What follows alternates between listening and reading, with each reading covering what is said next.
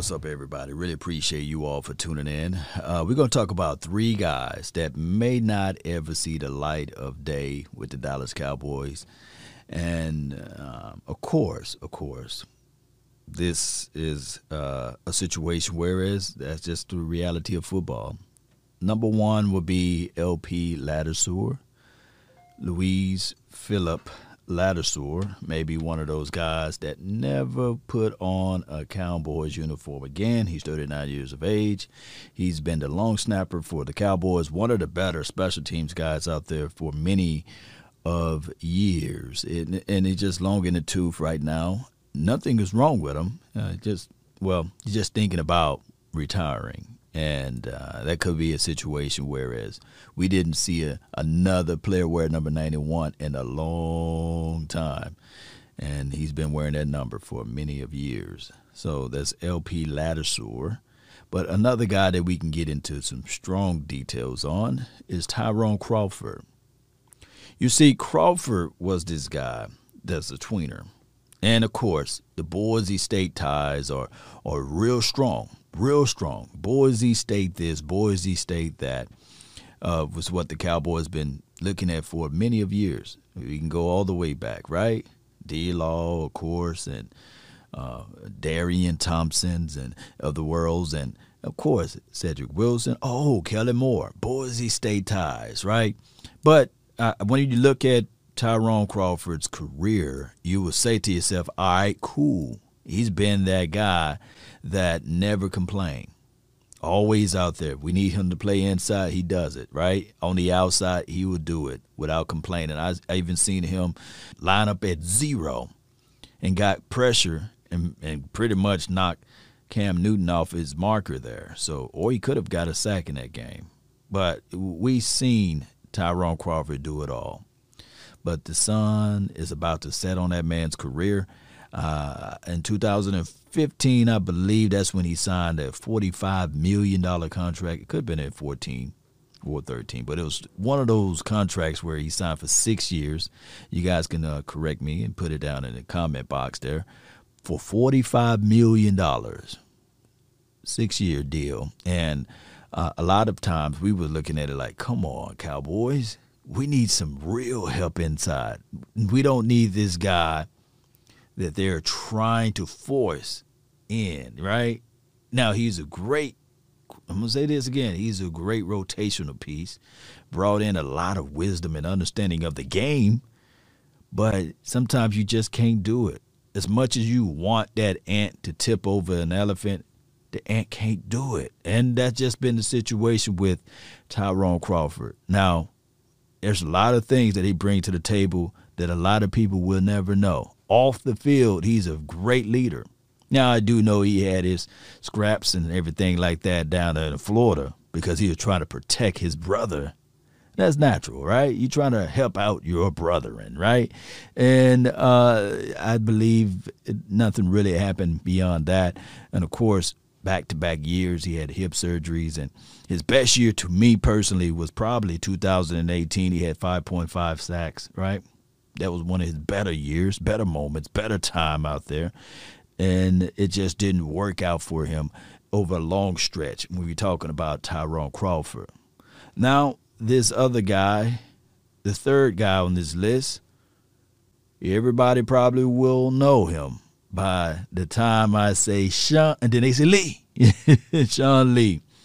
Maybe his last moments playing with the silver and blue with number 50 out there. I can tell you guys, Sean Lee, amazingly. His better game to me personally was against Peyton Manning. When he had that pick, I think he picked him off twice. It was against the Colts when Peyton Manning was playing on the Colts. And, man, I was like, yeah, he is the quarterback of the defense. He is. And his knowledge of the game, his diagnosis of plays, just unbelievable.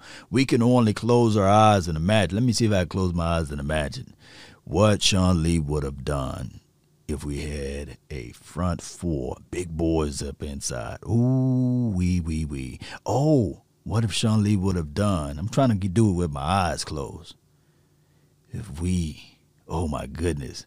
If we could just turn off injuries, ooh, that would have been wonderful, right? What Sean Lee would have done. Just keep your eyes closed, Cowboy Nation. If those big boys. Look at Ray Lewis. Look at Ray Lewis. What he was able to do. Tony Saragusa, Sam Adams, those big boys inside. And then when they got older, they went and got a Lodi Nadi. That was good for them. That was flat out good for them. And I can only imagine if, Sean Lee didn't have to worry about disengaging, right? Didn't worry about having stuff all inside of his jerseys and stuff like that, people hands on them. So there's so many things that we can look at and say, come on, Cowboys. Invest in the interior of the defense. Invest into that part of it, please. But they didn't. They never did. And it is what it is, Cowboy Nation. Sean Lee. Oh, another game that he had that was unbelievable. And you guys can post some unbelievable games of Sean Lee down below. But it was just recently. Well, not all the way recently, but it was against Eli. Yeah, you guys remember that game? Oh, yeah, against Eli Manning team, 22 tackles. And I ain't talking about tackles down the field. I'm talking about tackles for loss at the LOS. That type of stuff. Sean Lee was able to exemplify and exhibit and exude that type of stuff, and that's what he brought to the table. Maybe his last time. Now, Sean Lee, maybe, just maybe, he can be a coach and help out this team in those factors. But the sun may have set on Sean Lee. All right, so me, Big Game James, we were live in Skywalker last night, and we were talking about, okay, who would you guys like to pick out of this draft if there's no repercussions? You're like, just one guy if you can have on this team. And I've seen some people in the comment box like Trevor Law. Oh, what about Justin Fields or Zach Wilson? And some people said Kyle Pitts. Somebody said Caleb Farley.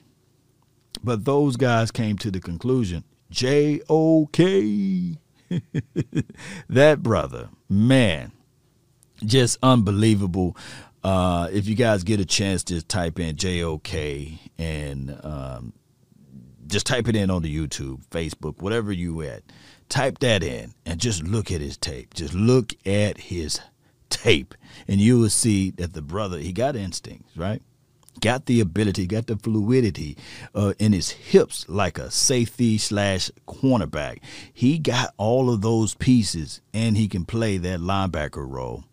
He's, I guess you can look at it like this, a guy that plays through the echoes of the whistle. Y'all know I love that. And when you think about it, how can we help this team out on defense? Of course, we need some help inside. That's a given. But if you guys just listen to those boys on how they talk glowingly of J.O.K., he is that amazing guy, right?